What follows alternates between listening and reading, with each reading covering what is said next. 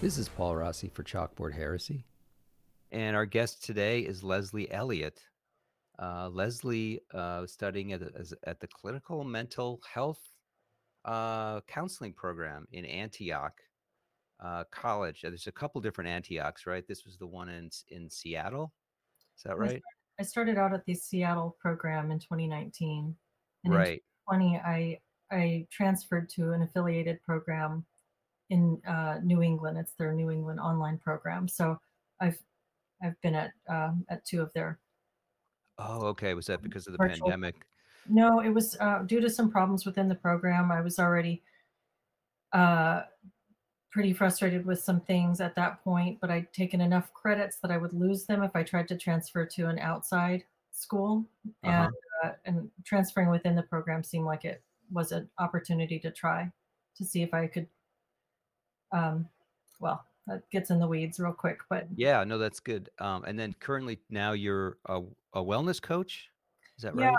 I opened up a coaching practice last year, about this time last year, and I wanted to find a way to use my counseling skills. I've also got a health coaching certification, and I like to take an integrative approach to wellness and mental health as a mind body sort of phenomenon. So I don't really know what to call myself. I've been using coach, wellness coach, counselor is taken. So uh, Mm-hmm.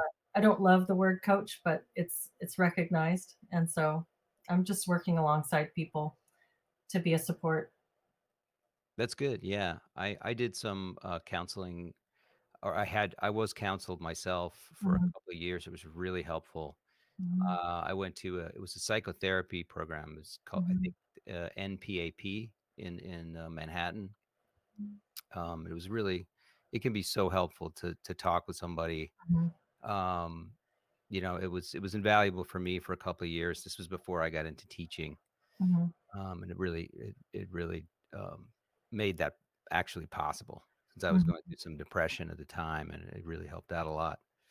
Um, so how did you get interested in counseling? Was this something you always wanted to do, or you? You know, I think I first became interested in it when I was in undergrad. I had been planning to go to law school, and I did go to law school after undergrad. Um, and I was told at the time when I was trying to pick a major, I just needed to pick something, finish undergrad so you can go into law school.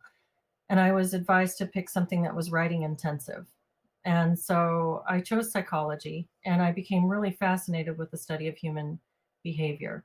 And I was at a university where I was able to take some of their master's level courses for undergraduate credit. And so I found it very interesting. It was a clinical program, and the clinical psychology program really looked down at counseling psychology as more of like a soft science that Mm. was not as respectable. And so at the time, I sort of toyed with the idea, but ended up going on to law school and finding that I didn't like it very much. It wasn't a good fit for me, and I pretty quickly wanted to reverse course and look into a graduate program for counseling. But what attracted me to it was probably what you said there about how helpful it is to have somebody to talk with. And I feel like a lot of us are it can be hard to find someone who is really going to listen to you and help you work through your problems, and it really helps to verbally process sometimes. And I think that we can be pretty disconnected in our culture from the opportunity to really do a deep dive on ourselves. I mean, it's a big burden to a friend, for one thing, if you think about all the unloading we sometimes need to do. And so having the opportunity to participate in that guided introspection with someone and help them to tease apart their goals and their issues and concerns. I think it's an honor to be able to be present for something like that, and it can be incredibly helpful. So that was what really drew me to counseling. Yeah, totally. It makes me think. When did you going into this program in 2019? Mhm. Was it always did it from the beginning, did it seem like it was infused with social justice ideology, or was that something that kind of got increasingly worse or more intense, let's say, as the program went on? Both really. It was present from the beginning. I didn't really understand what it was. I didn't know I didn't know social justice was an ideology when I started this program. I was out of school for a while. I had left law school in 2010 and took some time off. I have two kids that are young. I have two older kids, and then I've had two since then. So I was mom and kind of being home with my kids, and I was working part time for a natural medicine clinic, and just not really in the. I didn't have my finger on the pulse when it came to this. So I when the school they had social justice in their mission statement, but that sounded like a kind of a mild and vague and positive thing, and I didn't hear it as a dog whistle or as a uh, it didn't mean anything to me beyond just social justice. It sounded like a positive thing. We want um, to promote equal opportunities for people. Hmm. And the first thing I really noticed was the gender pronouns, the asking people to identify themselves using third person pronouns, and that was kind of strange. And it was a red flag to me that there's something unhealthy seeming about this psychology program where we're asking people to do something that seemed patently unhealthy, unmentally sound.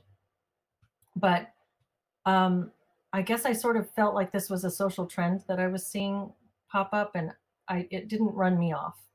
Hmm. And the first couple of courses I had were pretty good courses where we learned some sound therapeutic principles, counseling skills, and um, it was not until my second quarter or semester, I can't remember what system that school was on. I had an assigned course for, it was basically a DEI training in the guise of a core psychology course. And this Hmm. is where it really ramped up and became apparent that there was something really different about what was being taught. So it was the pronouns. It started out with the pronouns. Hmm. Pronouns. It's funny. You just made me think of something strange about pronouns, but that I never thought of before. But this idea that you should be treated the way you want to be treated, rather than by some objective standard, and that can sometimes be good, and it can sometimes be bad. Hmm. Then they're also compelling you to use to identify yourself with your pronouns. Did you have? I'm presuming you're you she and her. Did you have did you have she slash her? Did you have to put that on all your communications? We were asked to, and I just didn't.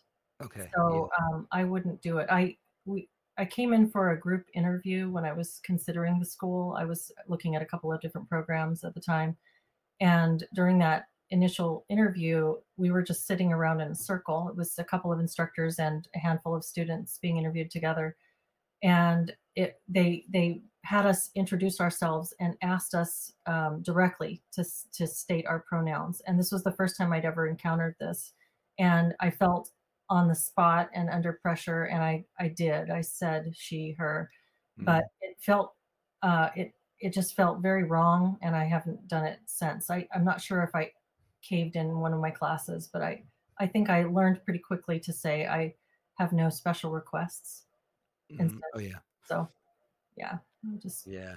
I didn't want to participate in that. It seems so. It just it's such a. I wrote a piece on this where I kind of parsed it and gave all the reasons why I think it's really unhealthy. But Mm. to to put your identity in somebody else's hands for one thing and require affirmation back of how you see yourself, Mhm. I think it's almost as ridiculous as having to state your adjectives. What do you what are your adjectives? Yeah, and actually, I just saw something last week that someone actually there it was one of these teachers on Lives of TikTok that was saying, Mhm. you know, one of my students asked me what my adjectives were, and I felt so affirmed. Oh, Um, really? Yeah, yeah, Oh it's a my real gosh. thing. Oh, Um, wow. I didn't know that. I thought it was, like a I thought I was being funny there, but that's no, for real, I yeah. think so. I think, it's funny. Have you heard about the platinum rule? Mm-mm. Well, there's this idea of the golden rule where you treat others the way you want to be treated. Mhm. But this is seen as now there's kind of a movement um, that this is not enough, that the golden rule actually falls short because Okay. if I treat you the way you want to be, the way I want to be treated, right? Well, what if you don't want to be treated the way I would treat myself? Mm. So somehow, I'm not falling over myself to to please you, to Mhm. gratify your sense of uh to your reality. Mhm. And that it's sort of seen as an extra step going above and beyond and morally superior to the golden rule. Mhm. Mm. That Which seems very absurd. yeah, I mean when I heard it for the first time, I was like, yeah, why not? What's wrong with that? Why isn't it okay wouldn't you want to treat people the way they wanted to be treated? Mhm. And then I thought of like, well, the problem with that is that what if I don't, the flip side of that is if I'm not treated the way that I want to be treated, well, then you've wronged me. You have Mhm. failed to live by this rule, which is of this superior moral caliber. Mhm. And therefore I can be offended if you don't treat me the way Mhm. that I demand to be treated. It's actually kind of monstrous, but I didn't really think of it that way until I turned it around as as a demand or an Mhm. expectation that I would put on others. Yeah. Because my first thought is, how could I be a better person? Mhm. And I think that it's incredibly manipulative and it could be completely abused. Yeah. uh, so, and if the golden rule falls short, um, well, then you may not, where the golden rule falls short by that same metric is okay. Maybe you don't want to be treated the way I want to treat myself, and that's okay. But Mhm. like, it's not like this overlapping of expectations where now we have to treat each other the way we want to be treated, or else Mhm. it's a moral failing. And it's very Yeah. interesting to me. Well, and it seems like it's impossible to keep up with something like that beyond maybe a couple of intimate relationships. I mean, we sort of navigate our more intimate relationships in that way anyway, where you get to know somebody and they're sensitive about this or that, or that they really prefer it if you speak to them directly about, whatever. So we do tend to do that within the context of those most personal and important relationships. But at the point where you're supposed to remember everybody's particularities and everybody's different, I mean, even just the pronouns alone is very hard to expect people to navigate on behalf of others. And I've been astounded that it's caught as much traction as it has. Yeah, and so after the pronouns, you said there was this class which Mhm. it seemed like it was a bait and switch, right? Like it was Yeah. seemed to be like a survey class, but it was actually or a general class, but it's actually a DEI class. Yes, and I didn't realize that until later. That was sort of an awareness that dawned on me when I was seeing these DEI programs sort of rolled out in, especially like in corporate trainings and stuff, workplaces, that was actually what we were subjected to. It was a class that really stood out in its lack of psychological depth. Hmm. So at this point, I think I had taken maybe 3 or 4 courses in this program, and a decade previous, I had been through an undergraduate education in psychology where I had an opportunity to take some master's level courses, and even my undergraduate courses were pretty good and interesting and had a a depth and a nuance to them that I had always found really intriguing. And so this course was very striking in its contrast to that. So one of the first things we were taught first day was this addressing model, which I talked about in the first video that I put out, which Hmm. uses the word addressing as an acronym for a group of demographic characteristics. So age, disability, religion, ethnicity, socioeconomic status, sexual orientation, indigenous status, national origin, and gender, something like that. Right. And we were taught that these are the characteristics that you're supposed to basically create a matrix of these for yourself and for your clients. And they trained us to sort of talk about ourselves this way. So you're supposed to talk about yourself and say, well, I'm a white cisgendered, whatever it would be. So it would be you talk about yourself, or I'm white cisgendered and bisexual, or you sort of list these things, and this is how you talk about Mhm. yourself. And at the same time, you're performing a binary analysis where you're saying, for each one of these categories, I can receive a score of marginalized or privileged. And then you sort of tally these up and find out how you stack up against other people that you interact with. So this was what we were taught in a graduate level psychology program. And I thought, this is just, I, there aren't words for how bizarre this is. It felt like idiocracy, Yeah, yeah. like, how is that what it means to be a person? And how does that have any bearing on, like, the complex interplay between you and a client? Yeah, I mean, well, first, I have so many questions. So the first question is, who developed this model, and where did it even come from? Yeah, Is it an instrument that somebody? I think Hayes is the name. I'm not Yeah. sure. You can look this up Okay. online and find it. I think it's called the Hayes addressing model. So the researcher or the writer or whoever this person is. Okay. But I mean, so imagine that I do this process, right? And I've sliced Mhm. and diced myself. I've addressed myself. I've Yeah. addressed the client, Mhm. right? I've given myself marginalized and privileged scores. How is that supposed to play out in an interaction? I think that it's supposed to be something that we're encouraged to discuss, and so it's meant to be a process of thinking about how we fit into the world.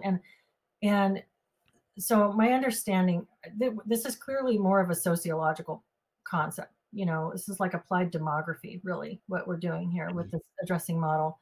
So from a sociological perspective, it does make sense to look at these kind of categories and talk about how people move through the world, how we interact as groups of individuals. It does make some sense, but from a psychological individual perspective, it's pretty meaningless. It's potentially meaningful, but each of these could be a jumping off point, each one of these demographic categories, where you could learn a lot about a person based on their experiences with these. But to just take as face value that there's a binary equation, with an M or a P attached to it, is pretty crazy. So what it it seems to be a this is a program of teaching counselors to teach their clients to try to see the world this way. Okay. And so there's not really a therapeutic outcome so much as a re-education of thought and of how we think about ourselves in terms of privilege and marginalization. So was there any effort made to try to connect? Okay, let's say that this Mhm, re-education is successful and the client, mhm, has a sudden awareness of, okay, I'm privileged because I'm white, or maybe mhm. I'm marginalized because I'm a woman or whatever. But how does that connect? How are they supposed to use that to connect to their problem, like their individual, like their bereavement or their relationship issues or whatever, whatever psychological the reason why they're there? Mhm. Yeah, this course didn't offer anything like that. This That is particular course. astonishing. That is It is really incredible. crazy. Yeah, it's They pretty had there was no way to connect it to the actual problem the individual is facing, no, or no, their way, or their relationship. Like you said, it could be a good jumping off point, right? right. Maybe my ethnicity is relevant. Yeah, it could I'm be. Italian, my father's Italian. There are certain cultural things that Mhm. might have Yeah, informed my growth as a male in this mhm. patriarchal whatever.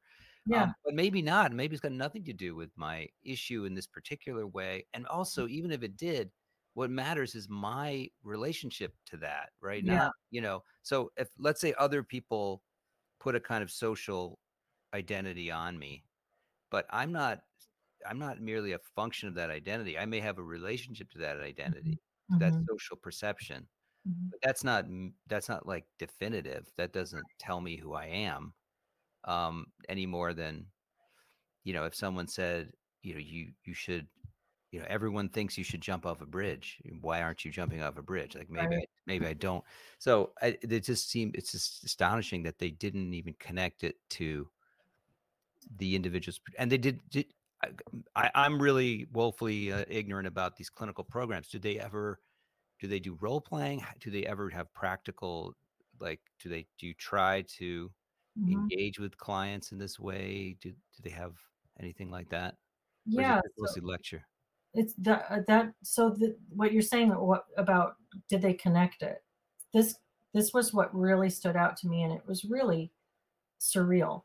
This class stood out in stark contrast to our other courses where we were learning like I've studied addictions and advanced addictions therapy. I've studied your standard stuff like assessments and diagnosis and all manner of things, theories. I could probably just list the courses, but these are all fairly good courses with what feels like a social justice attachment to them, where every paper that you have to write, every case study you have to do, they like throw in a paragraph about the addressing model and how all of these um, demographic categories might be impacting the client. And I've been able to do those fairly without feeling really ethically challenged by it, because like you just said, there are ways in which all of these things could potentially impact the client's experience depending on context. And so you could write a paragraph on each one of those for any case study and say, well, if the client was this race and this was in how they grew up, then it could potentially mean this, or it could mean much less, or whatever. So it's not like they're ridiculous topics. It's just that focus on them is inappropriate. So this course, this multicultural perspectives course, which was what it was called, did not really attempt to tie it into the other teachings. And it was taught at a very surface level. We were taught to broach race with our clients, and that this was one of the first things that we should do with our clients is have a discussion about race in session, which again, that contrasted with what we were being taught in our other courses. But we were told that, especially if the counselor and client are of different ethnic backgrounds from one another, our our job as part of our getting to know them is to talk to them about how they feel about that. And so that would look like it could be gender also. I might have to broach the differences between us. So I might have to have a conversation with you. How does it feel for you as a man to be sitting with me as a woman as your counselor? And then depending on how you respond to that, I'm supposed to dig in deeper. And we're supposed to have a conversation about these things deeper until we get to a point where it's a problem for you, or I've encouraged you to start to see it as a problem and to see the division, and to really become, with race, they talk about it in terms of racial identity salience. So Okay. making the individual more aware of how race has impacted whatever issues and challenges they're having in their lives. And so this could be convincing someone that the fact that they married a person of a different race, like I've seen this in the program with an Asian American woman who had become convinced during this program that her own internalized white supremacy had led her to marry a white man, and now she couldn't believe that she had done this, and she was questioning all of her decisions. And so yeah, it doesn't tie So in very well to good therapy at all, and they didn't really make an effort to do so. with the actual problems that I imagine someone Mhm. is experiencing that would cause them to seek counseling, this seems to be larding on problems, looking for problems that Yeah, may not be relevant to their lives, or absolutely. making things worse, frankly. Yeah. But it is indicative of this sort of critical social justice thing where you're just constantly problematizing. You're creating problems that fit a certain paradigm Mhm. and using that as the explanatory model for everything that you're Mhm. going through. Mhm. It reminds me, you just reminded me of my school that I used to teach at. Um, it was a high school, private high school that was part of an association of 1,800 schools. And this association had materials that they would send to all the heads of schools and the board to sort of teach them how to deal with parents. And Mm. one of the things in their handbook called Hopes and Fears is a is a chapter on how, the black parent. So they Mhm. they break them up Yeah. into these categories, and it's kind of like the addressing model for school Yeah. administrators. And they explicitly say the black parent will never fully trust your school. Oh god, Um, so, what would it be like to be, that's so uh, insulting. yeah, to be, because of their expectations around your privilege, and so it really is the same, very similar type of thing. Yeah. I mean, what is it? Are where did they tell these counselors that they should at least tell their clients that they're using this model so they can go in Oh, informed? no, this is one of the things that really stands out about this is it's foundational to the way that they see the world, see social interaction. And I there's not it's not okay, we're a CRT informed program, but there are other models out there. Like you would find with like therapeutic modalities or like we're Right. Jungian or we're whatever we are. So this is just this is how you do it in order to be socially just. And if you're not doing it this way, the answer is that you're a white supremacist. So it's very much our way or the highway. In fact, I my if you watch my first video, it's 8 minutes long. It's not very long, and I lay out my case. And I've got several subsequent videos. I think I've done like maybe 10 or 11 of them. And one of the final ones that I've put up shows Antioch's response to me in Mm. in response to the things that I've said in my videos. And they come right out and in plain language accuse me of white supremacy. I saw that they And call it's you a white supremacist. Right. yeah, and it's that is accounted for within their framework because you're either anti-racist, which means that you are directly targeting whiteness and trying to perform this retribution, this sort of like balancing the scales. And if you're asking for neutrality, you are a white supremacist because there's no ideological neutrality for these people. So I'm gonna actually put this in the podcast so people can see this yeah, official response. yeah, It's the AUNE and AUS Allied Counseling Department yeah, Commitment to that's Social Antioch, Justice. Seattle, and Antioch, New England. Yeah. Oh, okay. I was wondering what those acronyms were, but they say, we are aware, and this is their response after you put major videos. Hmm. We are aware of material posted online by one person Hmm. expressing white supremacy, Yeah. transphobia, and other harmful ideologies in direct opposition to our professional ethical guidelines as counselors. I want to get into that at some point. How do they justify this model within their larger mission Hmm. and ethical? It's this thing which is completely unethical. How do they square that circle? Hmm. But then at the end of it, they actually say, they tell people not to watch it.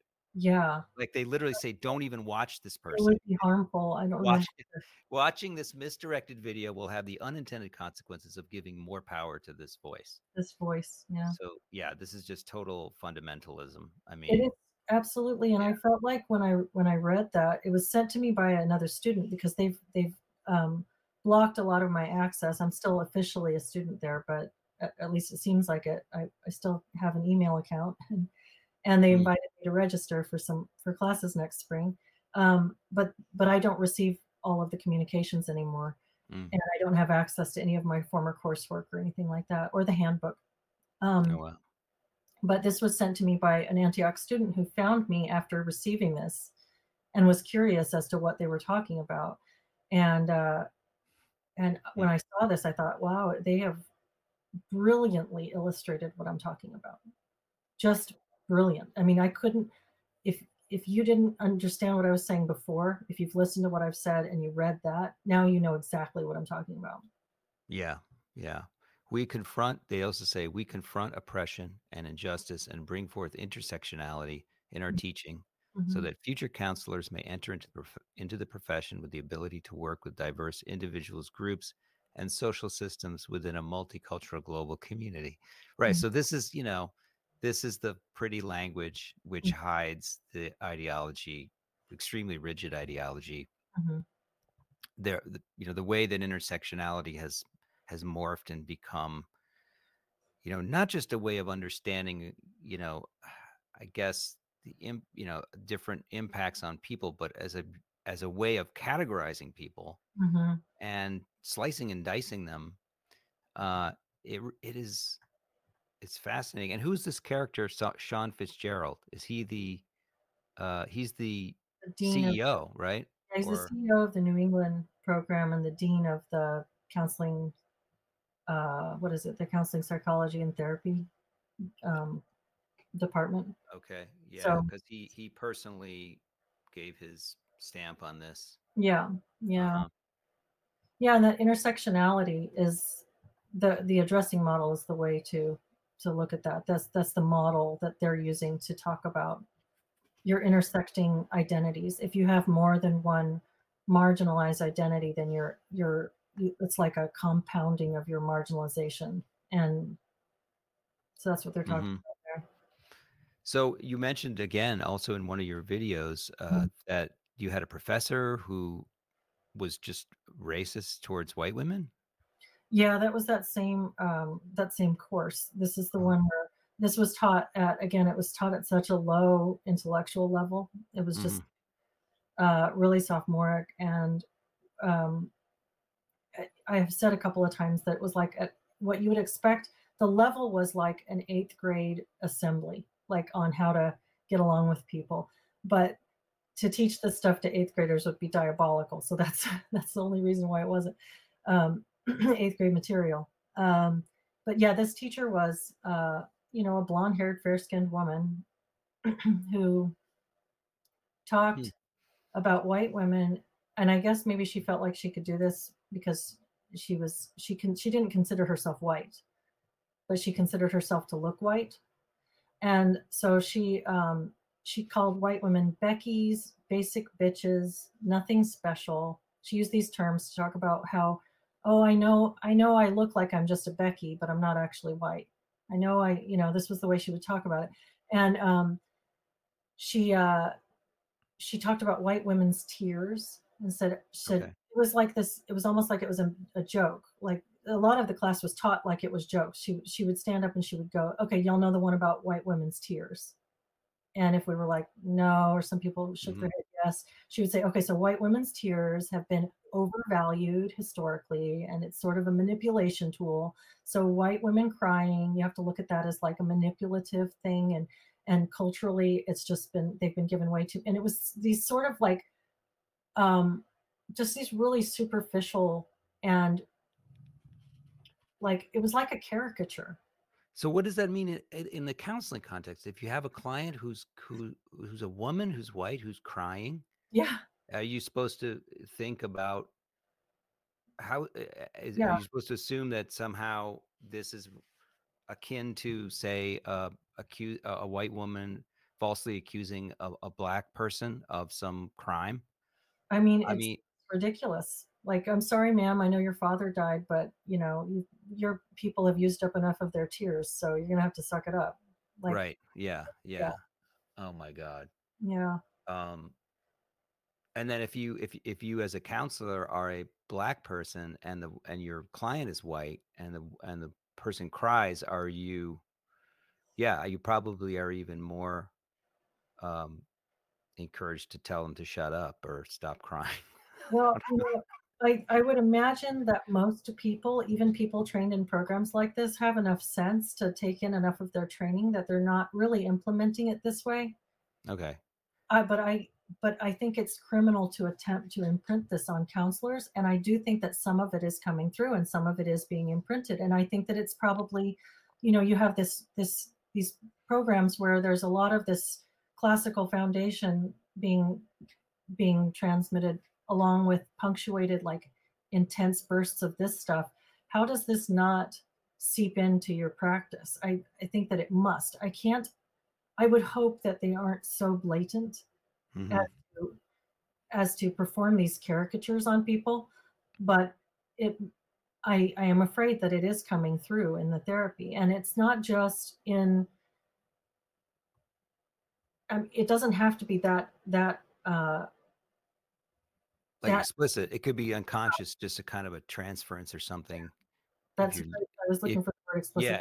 if you're looking at this client, if you Yeah. have this sort of animus against them for trigger, that Mhm, justifying some trigger in you, then mhm. I frankly I saw that in my own former employment in high school, I had colleagues that would, in private say these Mm. really sort of awful dismissive things about students, like, oh, what do the white boys think? Or, um, that kid hasn't suffered a day in his life. They, Yeah, they don't know anything about the person, but they're right. just making this incredibly judgmental Mhm. generalization, based on what? The color of his skin. I Yeah. mean, yeah, it's horrible. And you said that I heard again, you said that this was it the same teacher who wanted to redefine women as AFAB people with vulvas? That wasn't the Oh, teacher of that class. That class focused heavily on race and didn't really get too much into gender. That has come through more in other ways in the program. mhm, So the program, like I said, the social justice stuff was heavily pushed in that one class, and it's been sort of a token add-on in most of my courses.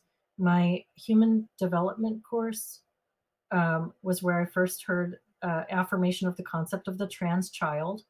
mhm, And then in my human sexuality class, that was also a strange course where we were taught that there have been trans people all throughout history, and that children that many of our historical figures are really trans if they were what they call gender nonconforming. So and that just means not being a perfect stereotype, not being a perfect gender stereotype. So these are actual trans people. We have to relook at history through the eyes of transgenderism and also recognize that children are fully able to claim it and should be affirmed in a transgender identity. But where that language about women came in was in a we get sent offerings for continuing education and different workshops that we can take, and that's one that's been promoted quite a bit lately. Is this program for sexual health concerns for AFAB people with vulvas? And so mhm, this is assigned female at birth, and so this just promotion of this language, and this goes along with the school's other messages that ask us to degender everything. And so we're supposed to use language. We're not supposed to use mother and father. We're supposed to use parents. No sister or mhm, brother. It's just siblings. Take the gender off the restrooms and gendered healthcare. They said reproductive healthcare doesn't have to be uh, women's healthcare. It's reproductive. It's healthcare for people with uteruses. right. And yeah, I Okay. this is I think it's a big problem. I Yeah. really have a problem with that. And what about your other people in your cohort? Did anybody have similar concerns? So when I was at Seattle at the Seattle campus, I was in person, and I didn't see very much. I heard a few people. So I spoke up in that particular course. I was Mhm, respectful, but I would ask questions and try to point out some of the inconsistencies and try to just. I was kind of in disbelief, so I was just mostly asking questions around why is this the way we're looking at it. And I had people come up to me outside of class or send me emails thanking me for saying something, but it was always like you could hear a pin drop if I spoke in oh, class. yeah, yeah. Nobody chimed in. And I had a girl. I was still there. I dropped out of the Seattle program 2 either quarters or semesters after that class, and I had a girl who had been in that class with me who found me in the break room and came up and thanked me. So apparently she was also feeling it and still thinking about the fact that somebody had spoken up against it at one point. But beyond that, I never saw anybody vocally opposed to it. And when I transferred to the online program, it was really quite like a bubble, I guess. It felt like a very Mhm, um, I've not seen anybody. I mean, people are just confessing their white privilege and talking about their how privileged they are. It's just it feels like a chorus of similar yeah. views. I don't know if that's true, but that's the sense I get.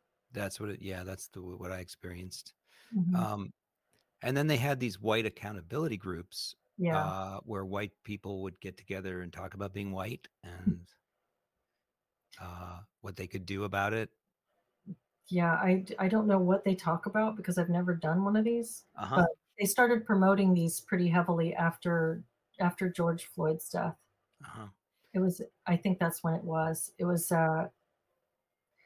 the BIPOC, which is Black, Indigenous, and People of Color Mhm.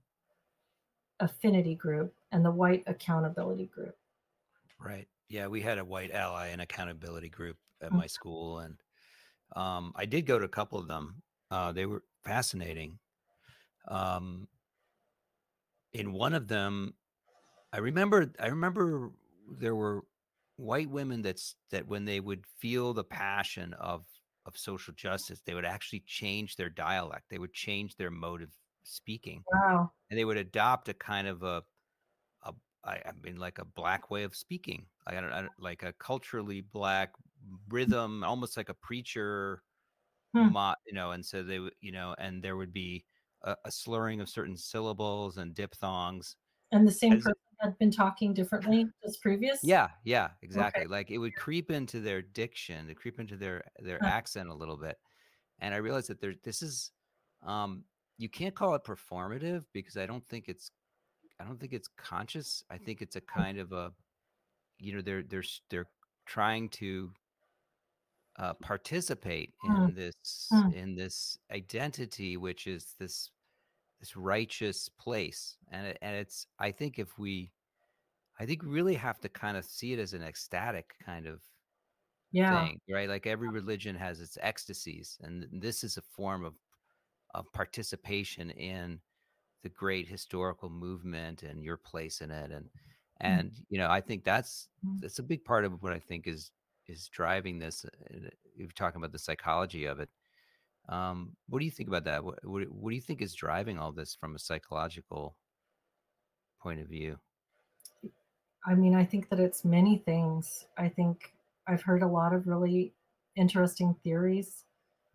Um, I have I have in my discussions of it, which I have done just a few, I am trying to stay a little bit more factual and not editorialize as much Mhm, because I want the work to speak for itself. I want this to speak for itself. It's I'm certainly not the expert on where it comes from. I like where I've listened to a lot of James Lindsay. He goes in and mhm, um, does analyses of postmodernist writings, and you can really see the direct line.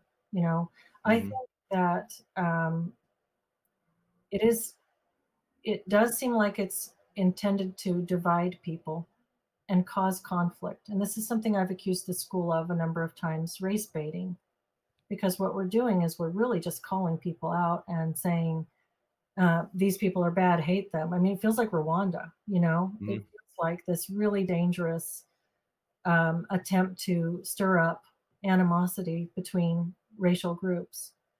Um, but where it comes from within the individual adherents, I think that that is uh, the concept of groupthink, the concept of, like you said, ecstasy. That is a really interesting study. I think you could study that forever and still have more to learn. But Yeah, yeah, it's fascinating. those things are at play. I remember. I mean, I went through one of these 2-day full Mhm, on trainings all day where we broke down our privilege and we mhm, confessed to it, and we kind of had this come to Jesus moment with this. We sat in a mhm, circle, and mhm. people cried, and Oh my and gosh. people kind of it really was like a revival meeting. I mean, Yeah. Yeah. it's and I kind of got into it. I kind of Did you? experienced this, Oh, yeah, okay. when I was there, and you know I kind of had that, oh wow, I'm white, I'm really white, and what does that mean? And this is my privilege. And it kind of wore off a couple weeks later, and then I remember I went back to it after my logical brain kind of caught up to. I remembered the sequencing of how they did it, and Mm, it was an organization called the People's Institute for Survival and Beyond, okay. and it was very sophisticated Wow. psychologically. It was very cultish in how they actually broke it down. They cherry pick certain things from history to create it there to create the Mhm, narrative, and then they put yourself in that narrative, mhm, and they lead you sort of like a breadcrumb trail, Yeah. um, with asking a lot of loaded questions, double meaning, double binds in the Yeah. question, Yeah. stuff like that. It's really fascinating, and um, Wow, that is so interesting. yeah, I'd love About that, to. that experience? I would love What's to. that? Have you written about that? I haven't. I've talked about it a lot. I think Mhm. I've been on some podcasts where I've talked about it. Okay. And I don't really have the the academic background to really speak with authority on what's going on there. Mhm. But I've been reading some books about cults and how Mhm. they actually do the number on people. Mhm. And it really is, it's very similar to that. It's similar to the Chinese Communist Party, what I've been reading about, how they did their thought reform. Mhm. Other people have noticed these similarities. Yeah. Um, when you're, I know you probably can't talk about your current clients with any specificity, but have any of them sought you out because of they know of your story and they know what you went through, and maybe there's an affinity there? Yeah, I have had. So for a little while, the group Counterweight had a Hmm. mental health peer support arm, and so I was volunteering there, and I did that for, I don't know, some months. It was kind of a short-lived project, and then I guess they decided to go a different direction. But I at that point saw groups and individuals, so we would do group peer support and also individual um, peer support. So it wasn't therapy, it wasn't mental health. Like, we weren't doing any diagnosis or treatment. We were just there to listen and Hmm. help strategize and talk about what was going on. And I think that there's a growing need for that. I've actually been working with a couple of colleagues, Jody Shaw, you know Jody, Oh yeah, Jody's. We were friends. Yeah, and a couple it's of great. two other people from CTA, Critical Therapy Antidote, on building a peer support platform, online community, because there is so much growing demand for people who are being really hurt by these ideologies. So, and I have, since I've started putting out videos, I've had a number of people contact me. My email is, I'm trying to keep up with it. I'm getting probably easily 100 emails a day right now. Um, Wow. some of them are just like comments on things, like on my Substack, and then I've got tons of YouTube comments as well. But my email is a little bit crazy right now, and I'm not very good at organizing it. But I've It's got, so hard, yeah, to keep up with that. yeah, Yeah. anything from just a comment or just a supportive statement to people who are looking for someone to work with them from a non ideological perspective. So, Yeah, totally. I struggle with that myself after I came out with my piece. And you mentioned critical therapy antidote. That's criticaltherapyantidote.org. mhm, Is that, and I remember um that's been around a while now. It's been a couple of years, right? couple years, yeah, And it's so interesting. Uh we'll post the links, and I yeah, urge everyone to check it out. wonderful There's great organization, stuff on there. yeah, very good. There's Yeah. wonderful articles, videos, and different pieces on there, from testimonies from students and counselors to um, more well-researched articles. And Mhm. they also have a directory of members who provide therapy services without critical social justice ideology. And so it's a great place to become a member if you are in the helping professions, Mhm. and it's a great resource for prospective clients as well. Oh, that's great. Did you just a couple other questions. I'm mindful of the time, but I want to make sure I get to these. Did you did you ever speak with someone who was a client who went through a therapy session where they were using the addressing model? And I'm just trying to put myself in that room where Mhm. I come in for a specific reason, or I come in for what I think is, I understand that you can have an unconscious, Mhm. reason that may be different than why you came in, but then to be sort of steered and gaslit into this paradigm which Mhm. doesn't really fit. I mean, I Mhm. cannot imagine like like a people who aren't well versed in this going through this and not feeling like it's jarring and Mhm. really incommensurate with what's going to help them. And Yeah. I just, is there any data driven research on this being helpful to people? Has anyone done any studies of it? I I, can't imagine that there could be. I mean, what I think I would imagine that for some people who feel like they have been have had the short end of the stick socially, who feel like they would be able to identify with the, say, the marginalized profile. mm-hmm, There are plenty of people who are going to feel that way. I can mm-hmm, imagine that for them, for a person like that, this could potentially feel really validating. mm-hmm, Because if you see yourself presented in that model and somebody's saying, I can see you and I can see how hard that must have been for you, and I mm-hmm, recognize that this has been a problem, well, then that would be, I think that that probably would be very helpful for that person. Just like anytime somebody can recognize what we're going through and really understand it with us, that's therapeutic and wonderful and a great experience. So I wouldn't discount that that it could potentially be helpful to someone mm-hmm. who resonates with that. But for a lot of people, I mean, it's just asking them to take on a way of thinking that seems anti-resilience. It seems like a pro Mm-hmm. fragility, pro um, uh, resentment. You know, it just fosters resentments. It fosters guilt.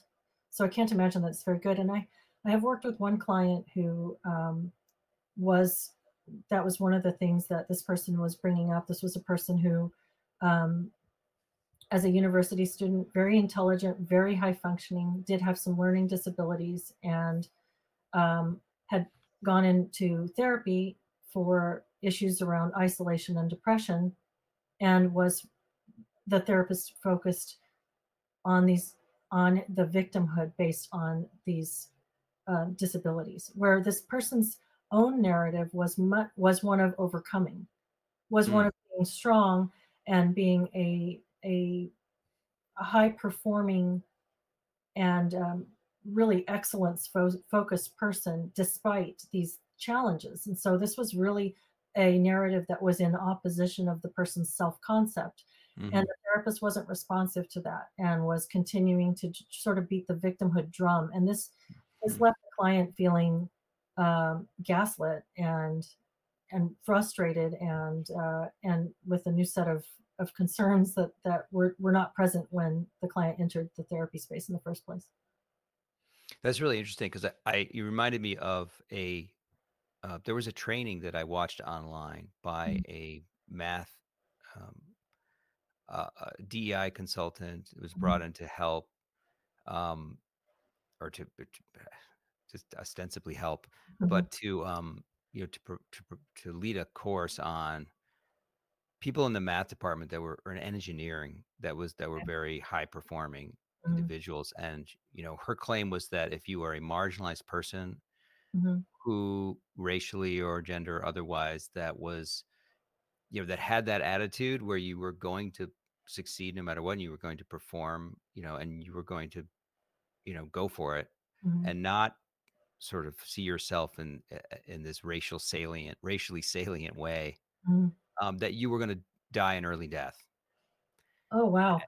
And this Because of the this role trainer, conflict. yeah, this told it to the audience, like, these people who Wow. don't believe race is a factor, and they push themselves, they just kill themselves early. They die Wow. early. And she claimed to have some studies that back that Wow. up. But Wow. I mean, That's what is awful. that message, right? You're killing yourself Right. if you're Yeah. not if you don't play by this game.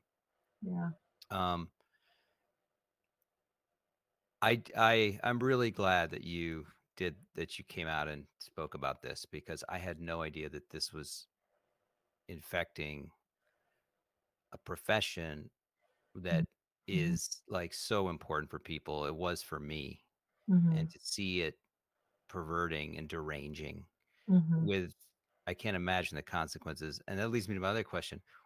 How do you have a sense of how prevalent this addressing model is? or sort of social justice mania in general in therapy and counseling. Well, it's Um, increasingly taking over the organizational bodies. So KCREP and the ACA, the APA. We see this language around cultural competency, and this is yeah. another one of these kind of Orwellian words or phrases because cultural competency could mean anything. It's a very vague sounding, but vaguely positive sounding term, but it encompasses these principles, these like the addressing the intersectionality and Hmm. um, and the CRT kind of mindset. So it's increasingly taking over at the organizational and licensure level. So I think we're going to see it more and more. And the feedback I'm getting from other professionals and other students is that Antioch has been a bit extreme in how explicitly they're pushing some of this, but by no means unique. I've heard other universities students are describing programs that are equally extreme, and then many more who say that this was touched on, but it was a little bit more nuanced and subtle. So these principles are coming in, and I think that this university has a reputation for being sort of at the vanguard of these progressive movements, and so I wouldn't be surprised if we see it more and more. And Hmm. and yeah, it is an attempt to explicitly remake the role of the counselor from being a mental health support and treatment resource to being an agent of social change and Hmm. looking at clients as access points to um, re-educate people for larger societal purposes. Yeah, they want to transform society, and Yes. this and the individual client is a means to that end. I think that's pretty Yeah. clear from this. You mentioned CACREP, CACREP, Mhm. and I saw that in that uh, AUNE and AUS commitment to social justice. They mentioned what does that stand for? Oh Uh, gosh, I don't know CACREP. the acronym. It says further, we have received specialized accreditation from CACREP. Okay, This prep. is the scariest thing.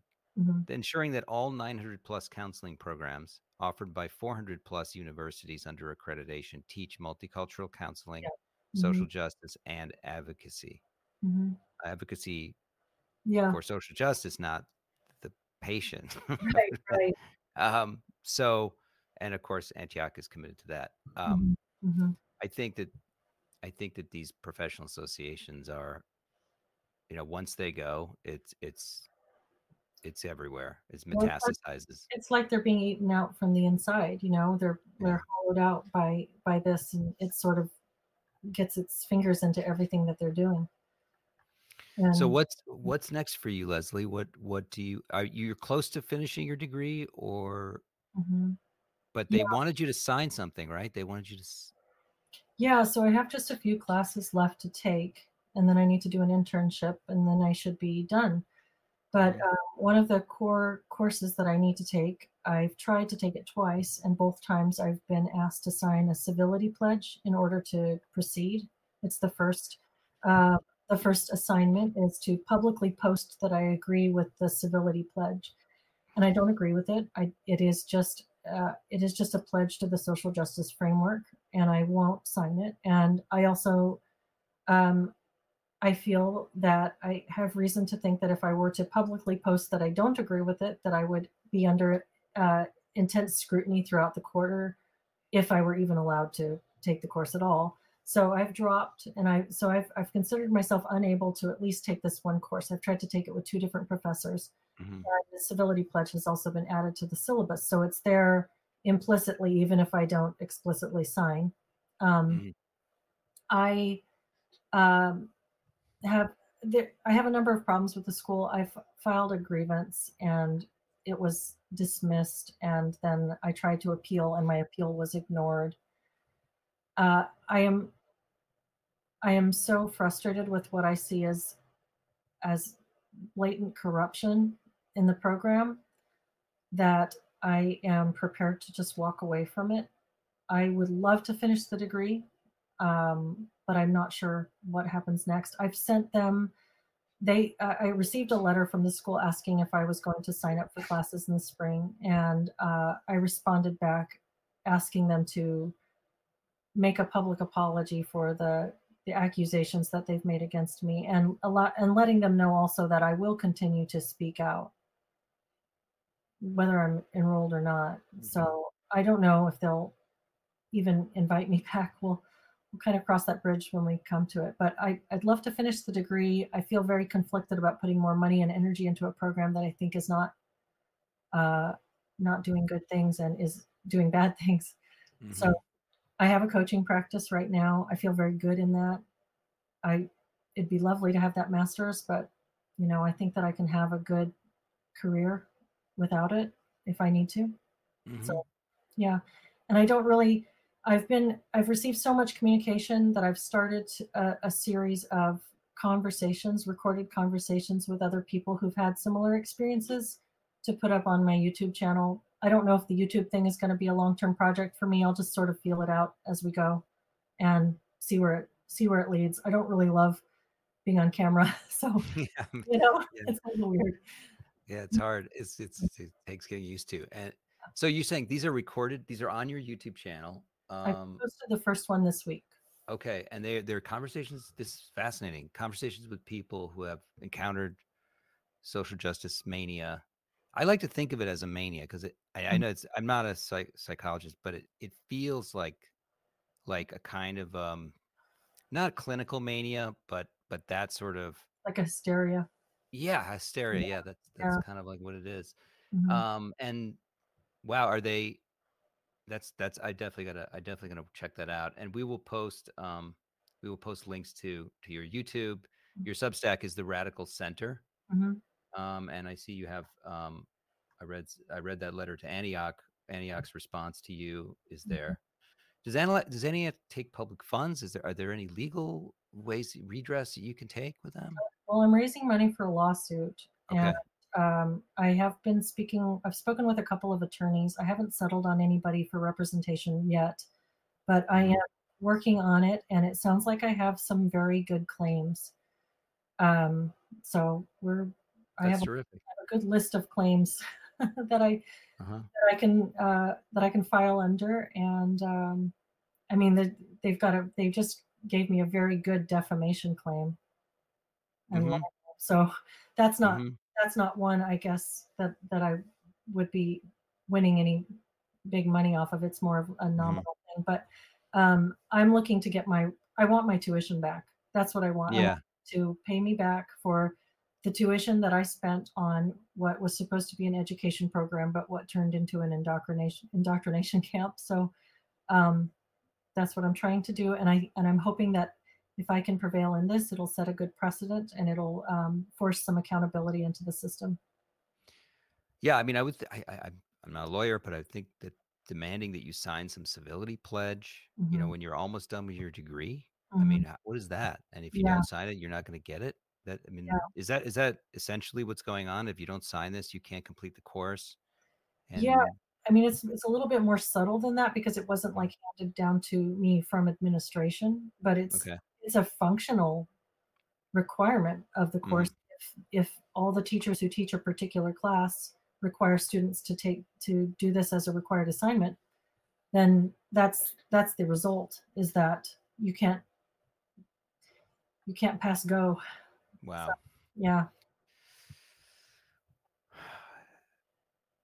I have one last question, which is I should have asked before, but I just wanted to get it out there. Um, Social justice has a particular theory of identity. Mhm, It's about social identity. It's sort of like social constructed identity, but it's mhm, extremely dominant in individuals. So even if they don't think they align with it, that somehow they're still manifesting it, and mhm, that waking up to your identity is becoming aware of your social mhm, expectations that you embody in one way or another. mhm, Um, there are other theories of identity, mhm, developmental theories by mhm, other psychologists mhm, over the past century, right? Like there's James Marcia, and I don't know, I'm not super familiar with all of them, but they involve the individual developing an identity which is functional in society, which helps them cope with challenges, Mhm. overcome those challenges, represent themselves in a positive way for others. Mhm. Did they ever try to integrate any of these other development theories of identity with, did they mention any of them or So, it's another place where there's a huge contradiction. So, like, we studied Erickson, we studied Piaget. Mhm. We there are other developmental models being proposed, but then this is being taught as an overlay. And so, again, you have that one course where they teach you this really explicitly and really heavily. And then the communications from the school at large, the mostly it's communications from administration and continuing education and workshop programs that you can take. But there's a constant message of this social justice, and there's not any attempt to explain when did this new way of thinking come about and why have we adopted this and why do we favor it over other models, and how do we explain the contrasts between like our racial identity formation models and more long-standing respected developmental models that Mhm. we're still teaching. So there's no attempt to really bridge that gap or explain what the contradiction how explain away the contradiction, nor is there an explanation of how and why this became to be so fundamentally adopted. But it does feel religious, because it does feel like you are, as you can see just by looking at the response to me, you're a heretic, and you Mhm. are uh, you know you you are a liar and a white supremacist and whatnot. If Homophobe, a transphobe, all of the yeah, things. yeah, Yeah. yeah, No, I mean, it's really indicative. If they can't integrate this, they just kind of grafted it on to the, yeah, yeah. and there's no attempt to really take it seriously academically, I don't think. I think that it's sort of this moral imperative that it doesn't fit in anywhere, but everyone's Mhm. bowing and saying the things. And you're supposed to use it in your practice Yeah, on real people. yeah, Um, and the research on it and the materials that they use to support it are very, I think that they're very questionable, I mean, in yeah. terms of their academic rigor and their quality, they seem like, I mean, you've got Robin DiAngelo is one of their favorites to cite. Ibram X. Kendi is another favorite. That's part of our coursework. And then this other guy whose name is not as popular, people don't know him as widely, but he's been incredibly influential in the field of counseling psychology, Daryl Wing Su. Hmm. And his work is seminal. It's part of we used his textbook in my multicultural perspectives course, and it really feels like I go over part of the book. I've thought I might do another video going over another part of the book. I just go over the Mhm. introduction, and I ask you, do you think that these anecdotes that he cites in his book are written by the same person? Because I suspect that this is all manufactured in order to suit his narrative. I don't think that there's any rigor in it or any legitimacy in it. And you know, that's my opinion, but I provide some examples and I ask, what do you think? And are they cited, these examples? Are they case studies? Is it qualitative data? Does Uh, he show his work? Like, he spends about the first, like a big chunk of the book. The introduction is all about how you're probably going to have a really hard time with this. It's kind of like that the struggle session that you described, that little retreat mhm. or whatever.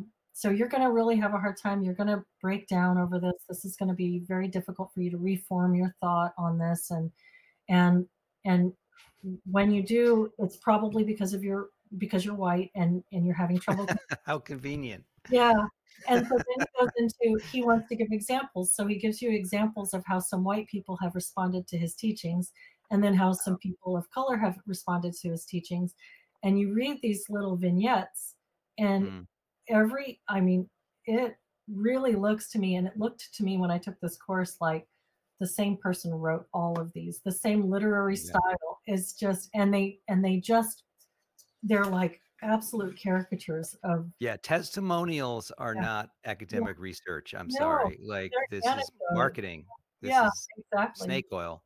It Absolutely. reminds me of the book I reviewed about grading for equity. It's Mhm. grading schemes that do things like For equity. they don't assign, Yeah, grades, or if you certain grades shouldn't count, and it's basically a huge lowering of standards in high yeah. school. Mhm. And the writer does the same thing. He says, listen, this is really challenging. You're probably going to experience some resistance, Yeah, but we just want you to keep an open mind and really stretch yourself and look at yeah. this as an opportunity to grow. And he also says, he at one point in the book, he says, many people like to take the devil's advocate position when they Mhm, hear something new. mhm. I recommend you take the angel's advocate position. Oh my Or gosh. when you when Just you when you're confirm reading it. about my ideas, you should Just take the angel's confirm. advocate. Yeah, so I'm like, "Oh, Wow. wow, that's so convenient." Yes, we should all be just going along with whatever you say. Mhm. Anyway, it's yeah, I think I'd love to see that actually. Anything you wanna do about this textbook or, exposing this, I think that's really helpful when people dig into it and Mhm. kinda show it for the fraud it is. Yeah. Um, I think I may yeah. do another video following up on this. I started with the intro, but I wanna dig into the racial identity development models that he Mhm. presents because I think that they'll really surprise people that this is being taught to counselors. Yeah, this is another thing that's relevant to education in my Mhm, field, so would mhm, love to see that. mhm. Leslie, thank you so much for coming on Chalkboard Heresy. Yeah, thank We're you for having me. so pleased to hear your story, and we will link to everything, to all the things. And thank you so much. Yeah, thank you.